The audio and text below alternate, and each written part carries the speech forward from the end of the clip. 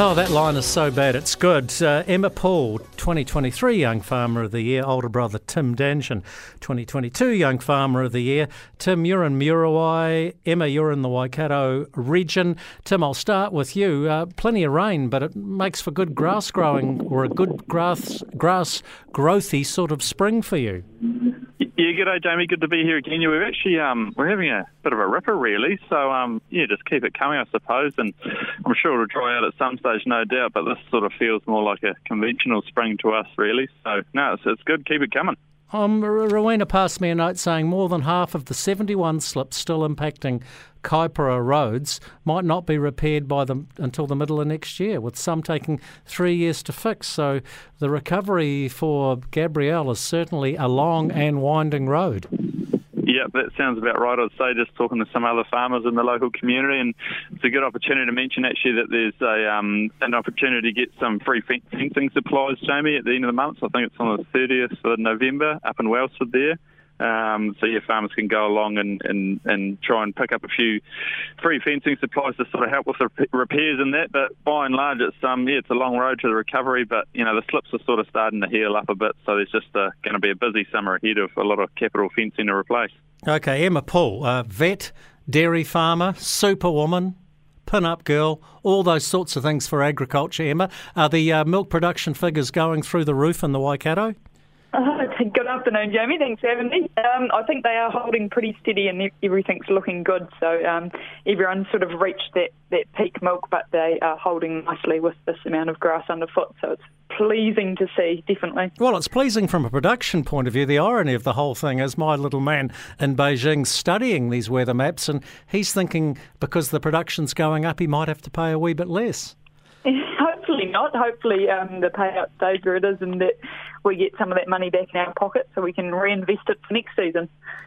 Emma, what have you been up to in your capacity as the current Young Farmer of the Year for the past couple of weeks since we chatted to you? A large amount of my time's been consumed with the Fonterra announcement, so that Scope 3 emissions target that was set. I think you've had a few guests on the show talking about it in this last week, so I'm in the South Island from tomorrow onwards doing a veterinary roadshow to help educate some vets around some of that support material that they're rolling out. Is it achievable? I think it is, yep, absolutely, especially when you break that 30% target down into its core parts and what's actually expected on farm. It's around that 7% mark. So I think we've already achieved 2% of it since the 2018 baseline, so there's another 5% to go. But I think we do have the tools that we need to achieve that so far, Jamie. What about beef farmers like you, Tim? What emissions reduction are you going to have? Because I think we saw, there's so many different announcements out at the moment. It was Westpac last week, I think, saying they were looking for 10% from dairy farmers and 9% from sheep and beef farmers. Yeah, well, we're still sort of waiting to hear any final detail on anything, Jamie. We're more sort of worried about in our region some of this freshwater stuff that's coming out, and that, Northland's obviously pretty concerned about it, and Auckland will be lumped in with them, no doubt, if it goes ahead. So it's just much more of the same, really, where there's sort of unrealistic policy that comes out, and it creates a whole lot of unnecessary anxiety, really, because we know that if we push back, it will change and become more manageable. So it's just sort of frustrating to see the same pattern rinse and repeat, and we just need to get this government sorted as quick as possible so that we can actually see some real changes. And if it doesn't happen quickly, we'll have to send Emma in there to do it. Yeah, exactly. Well, she's doing everything else around the country at the moment. She may as well run the government. OK, Emma, as the brightest young farmer, the greatest young farming mind in the country, having taken over your brother, whose job is it to tell farmers to lower their emissions? Is it the government's job? Is it the processor's job? Or is it the bank's job?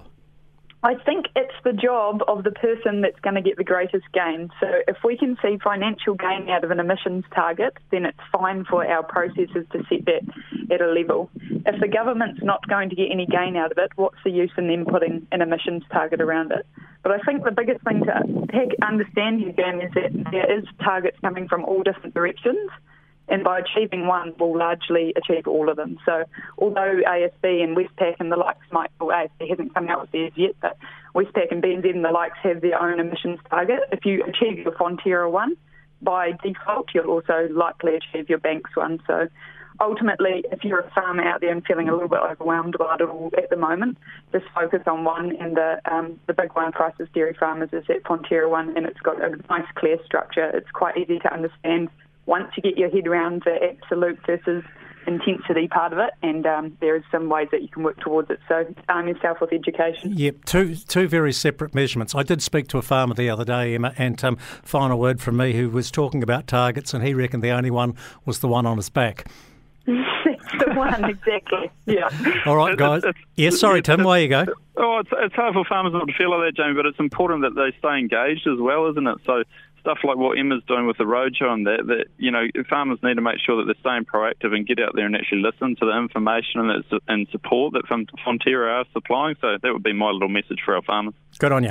Positive message from two very positive young farmers, Emma Poole, Tim Dangen.